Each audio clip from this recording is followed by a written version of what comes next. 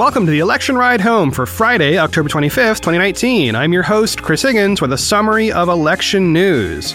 Today, Ryan drops his bid for the presidency. Gabbard is all in on the presidency and not running again for Congress. The DNC announces its December debate requirements. We can now officially speculate about a January debate. We are approaching just 100 days until Iowa votes. Polls say Democratic voters are very happy with their options. And one Republican primary challenger says he would happily vote for Biden. Here's what you missed today from the campaign trail.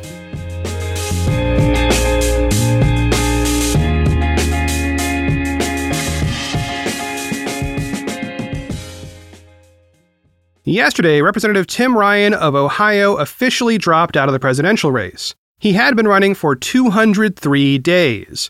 Now, as we do with all major candidates who leave the race, let's take a look back at his campaign. Ryan came in with a message of being able to persuade former Trump voters in his home state of Ohio and more broadly throughout the Midwest. He saw that constituency as one that he could connect to and consistently tried to push the field toward courting Trump voters in the region. He made it into the first two DNC debates, but like many others, did not make the second two. To end his campaign and announce that he would run again in 2020 for a 9th term in his House seat, Ryan posted the following message to Twitter. Listen in. I'm announcing today that I am withdrawing from the presidential campaign. After 7 long months of hard work, I'll be returning home to my family and friends and community in Ohio to run for re-election for my congressional seat. I got into this race in April to really give voice to the forgotten people of our country. The workers who have been left behind, the businesses who have been left behind, the people who need health care or aren't getting a quality education or saddled by tremendous debt. I wanted to give voice to the forgotten communities that have been left behind by globalization and automation. And I'm proud of this campaign because I believe we've done that. We've given voice to the forgotten communities and the forgotten people in the United States. And while it didn't work out quite the way we planned, this voice will not be stifled. I will continue to advocate and fight for the working people of this country, white, black, brown, men, women, those people who get up every day, take a shower after work sometimes, but are working really hard. And we're going to continue to fight for making sure that those workers are treated fairly, that they have access to good health care, that they have a solid pension to retire on. And we're going to continue to try to shift how business is done in the United States. We're in about stakeholders for businesses, not just shareholders, the communities that they're in, the school districts that they help fund, the workers, the environment. All of these issues are critically important. And so I'll continue the fight, and I appreciate all of the effort on behalf of our volunteers, our staff, all of those who chipped in money and made a sacrifice to help get this campaign up and running. So a deep, heartfelt thanks to all of you. A deep, heartfelt thanks to my wife, Andrea, and Mason, and Bella, and Brady for picking up the slack while I've been away. Look forward to continuing the fight. And again, thank you to everybody for supporting this campaign. And as part of our tradition of looking back at key moments in candidates' campaigns, I'm going to take you back to early August. In the clip coming up, Ryan speaks on Fox News in the aftermath of the Dayton, Ohio shooting. Remember, Ryan represents Ohio's 13th district, which does not include Dayton, but it ain't that big a state. Now, I first played this clip on August 5th of this year, and in it, Ryan offers his view of what the job of the president is. And he also mentions the El Paso shooting, which had just happened during the same weekend. Listen in. President of the United States, the most powerful person in the world, has to set a high standard. And he's not, by saying these guys should go back to their countries where they came from. I mean, that type of toxicity is now permeated the entire country to where some jackass in Texas drives 10 hours to go shoot Mexicans. Yeah. I mean, come on. But the president has a higher responsibility than the one he's executing today. The president, more than anything, Maria, and you know this, you've been covering it for a long time. The president is a cultural figure, more than anything. And you set the cultural tone of the country. We're either going to go to the moon or we're going to tell people to go back to the country they came from. With Ryan's exit from the race, we still have 18 major Democratic candidates in the mix. Also, by my count, Ryan is the 8th major Democratic candidate to drop out. I will keep you posted if any of the rest start heading for the door.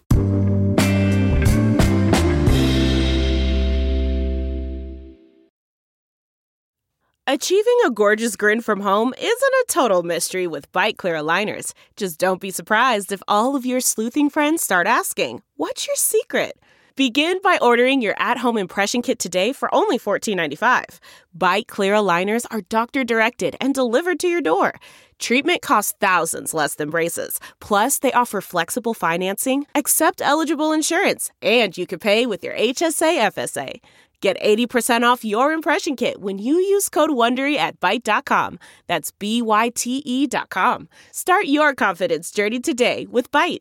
Angie's List is now Angie, and we've heard a lot of theories about why. I thought it was an eco move. Fewer words, less paper. No, it was so you could say it faster. No, it's to be more iconic. Must be a tech thing. But those aren't quite right. It's because now you can compare upfront prices, book a service instantly, and even get your project handled from start to finish. Sounds easy. It is, and it makes us so much more than just a list. Get started at Angie.com. That's ANGI, or download the app today. Meanwhile, Representative Tulsi Gabbard of Hawaii made her own set of announcements. She is not running for re-election in Hawaii, which lines up with some slightly mysterious fundraising data in which her Hawaii congressional campaign wasn't bringing in money, while her presidential campaign definitely was. Now, why isn't she running for Congress? Well, Gabbard says she is all in on the presidency. Late last night, Gabbard posted a series of tweets, including a 6-minute video message. She also posted a nearly 1,000-word statement on her website to go along with the video. Links to all of that in the show notes, by the way. The message there was clear. She was grateful to have served her home state, but she was ready to move on to become president. Let's listen to a clip from that 6-minute video. Throughout my life, I've never thought of a quote-unquote political career. It's never crossed my mind. I've always done my best to serve wherever I felt I could make the most impact. This principle of service above self has been what has motivated the decisions that I've made throughout my life. And it's why I'm running for president. At this time, when our country is so divided and our world is moving ever closer to a nuclear holocaust, at this time when we may be sucked into another even more disastrous war in the Middle East, and tensions with other nuclear powers are escalating, and with that, a new arms race and a Cold War that can only end in nuclear catastrophe, I believe that I can best serve the people of Hawaii and our country as your president and commander-in-chief. Bringing the experience that I have, both as a soldier serving for over 16 years in the Army National Guard, deploying twice to the Middle East, and serving in Congress for nearly 7 years on the Foreign Affairs, Armed Services, and Homeland Security committees, I am prepared to walk into the Oval Office on day one to do that job. Whereas president, I will immediately begin to work to end this new Cold War and nuclear arms race, end our interventionist foreign policy of carrying out wasteful regime change wars, and instead redirect our precious resources towards serving the needs of the people right here at home. As such, I will not be seeking re-election to Congress in 2020, and I humbly ask you for your support for my candidacy for President of the United States. Reading from an article in Politico by Quint Forgy, quote, Gabbard's decision is also likely to stoke speculation that she is considering mounting a third-party presidential campaign, especially amid her high-profile clash over the past week with 2016 Democratic nominee Hillary Clinton. The former Secretary of State has controversially suggested that Russian operatives are grooming her to be the third-party candidate, remarks which provoked a fierce rebuke from Gabbard and a defense of the Democratic candidate by President Donald Trump. End quote. So, this gives us an opening to talk about what the heck is up with Gabbard versus Clinton. To make a long story short-ish, Clinton went on the Campaign HQ podcast and said that Russia was backing Gabbard's campaign. She also said that Jill Stein, who ran as the Green Party candidate in 2016, was, quote, a Russian asset, end quote.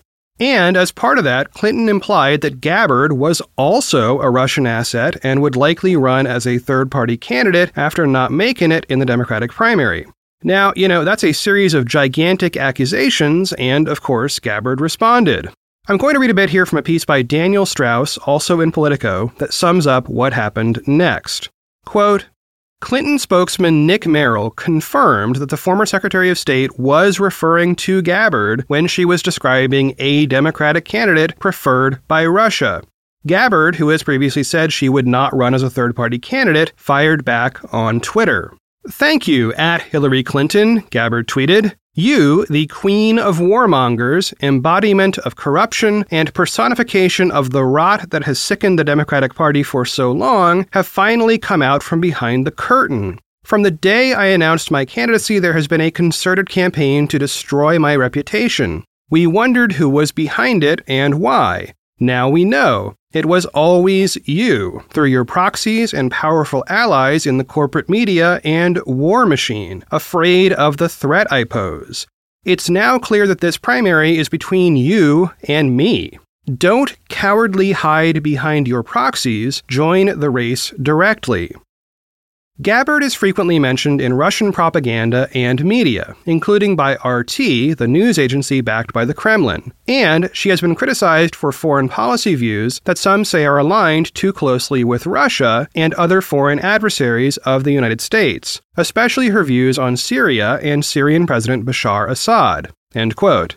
So that is part of the backdrop for Gabbard's announcement today, though clearly not the only driver because she has been steering away from that Hawaii congressional race for at least a few months now. We will have to see what this does for Gabbard in the polls. She still needs 3 more results to qualify for the November DNC debate, and I'm about to tell you about another thing she will need to work toward.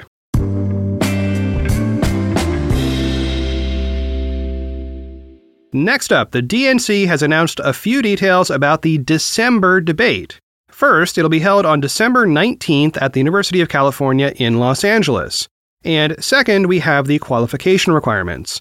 Candidates need to get at least 4% in 4 DNC-sanctioned polls, or 6% in just 2 early voting state polls. Each of these numbers is up by 1% from the November qualification threshold. In addition to the polling, candidates also need 200,000 donors, with at least 800 unique people in each of 20 states. And they have until December 12th to do all of this. So the first question is, all right, who already meets these criteria? Well, for sure, that includes Biden, Sanders, and Warren. According to a spreadsheet that tracks all this stuff, it looks like Buttigieg is almost there, and Harris is too, but they haven't quite qualified because of the timing of when the polls can be included to count for this particular debate. All of those candidates already meet the donor threshold, so the question there is simply a matter of polling, which should be no problem for them. So that gives you a group of 5 who are almost certainly locked in. There are 2 more candidates who meet the donor requirements but need help in the polling department. Those are O'Rourke and Yang. And then you have Steyer, who has 1 qualifying poll already, but doesn't have the donors yet, though he probably will very soon, since he's been very successful at getting small dollar donors through online ads. Plus, there's Klobuchar, who's kind of in the best place of the folks who don't make the cut at the moment. Right now, Klobuchar has a bunch of 3% polls that don't quite count and lacks the donors as well. But if she goes up by 1 point in her polling, plus grabs some donors, she's in. Given that she has qualified for November, that's possible. And let's not forget Booker, Castro, and Gabbard, all of whom have problems in the polling department and maybe the donor department. Though in many cases, the donor estimates we have are old, so they are probably undercounts. So what does this all mean? Well, looking at it today, my read is that it will be very tough for some of the candidates we've consistently seen in previous debates to make it onto this December stage. I just walked you through 7 people who were in the October debate, but who face real challenges qualifying for December. And that's leaving the issue of the November debate out of it. We've got 9 people qualified for that one right now. Getting the donors has proved pretty easy for the candidates so far, so the polling here is really the challenge. And as always, I will keep you posted as we get more qualifiers.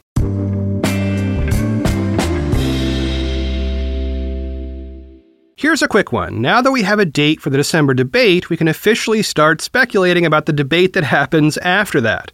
The DNC already announced a plan to hold 6 debates in 2019 and then another 6 in the months leading up to April 2020.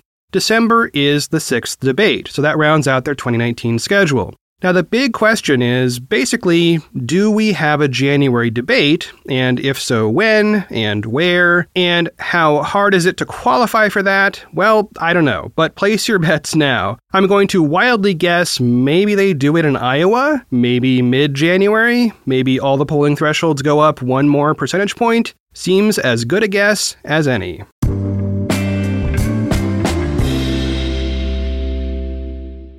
Here's another quick item.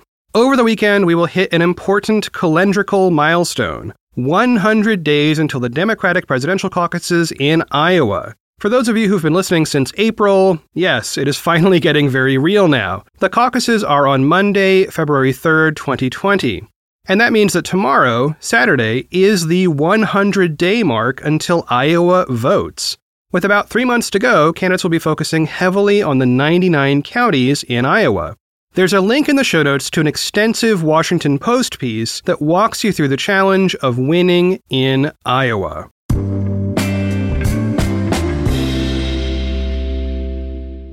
In what is technically an op-ed for the Washington Post, Aaron Blake examines historical polling about the Democratic primary field now versus primaries in the past. And specifically, he's looking for whether Democratic primary voters like the choices they are presented with. Well, long story short, yes, they really do. I'm going to read a modified quote where I remove some of the numbers so you can actually follow what the quote means.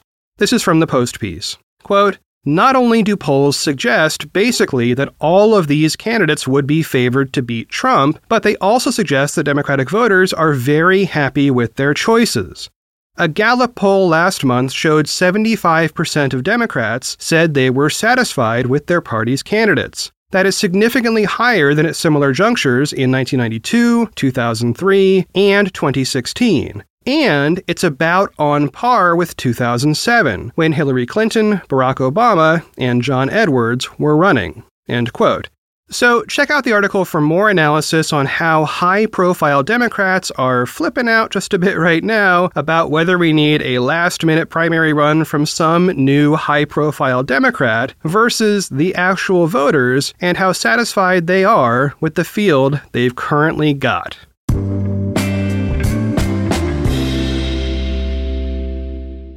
And last up today, former Massachusetts Governor Bill Weld, who is running in the Republican primary, gave an interesting answer when asked who he might vote for in the upcoming general election. At the Citizen Conference sponsored by CNN, he was asked whether he might vote for a Democrat in 2020. His response? Quote, "Could I vote for a Democrat? Hell yes. If it's Trump against Joe Biden, I'm with Biden in a heartbeat." End quote. He went on to say of Biden, quote, "He's a lunch pail Democrat. He's a good guy. He's a centrist, and Trump is not going to be able to play the socialism card against him." End quote. Well, there you have it. We've got one Republican on the record saying he will vote for a Democrat. Just a few million more, and this thing is in the bag. Well, that is it for one more episode of the Election Ride Home. I have been your host, Chris Higgins. You can always find me on Twitter @ChrisHiggins. Tomorrow I am commencing Operation Doug Fir Limb Removal. It's a tough job, but somebody's got to do it. At the same time, I'll take a look at that pesky stump, which has been growing a few new suckers and trying to hold on. I will post some Instagram follow-up photos so all you stump fans and stump foes can root for me, or root for it, I guess. In any case, big Yarden weekend as winter is coming. And thanks to everybody for the thumbs up on reading books by Robert Caro. Now I've got my work, both physical and intellectual, cut out for me. As always, thanks for listening, and I will talk to y'all on Monday. 1, 2, 3, 4. Those are numbers, but you already knew that. If you want to know what number you're going to pay each month for your car, use Kelley Blue Book My Wallet on AutoTrader. They're really good at numbers. AutoTrader.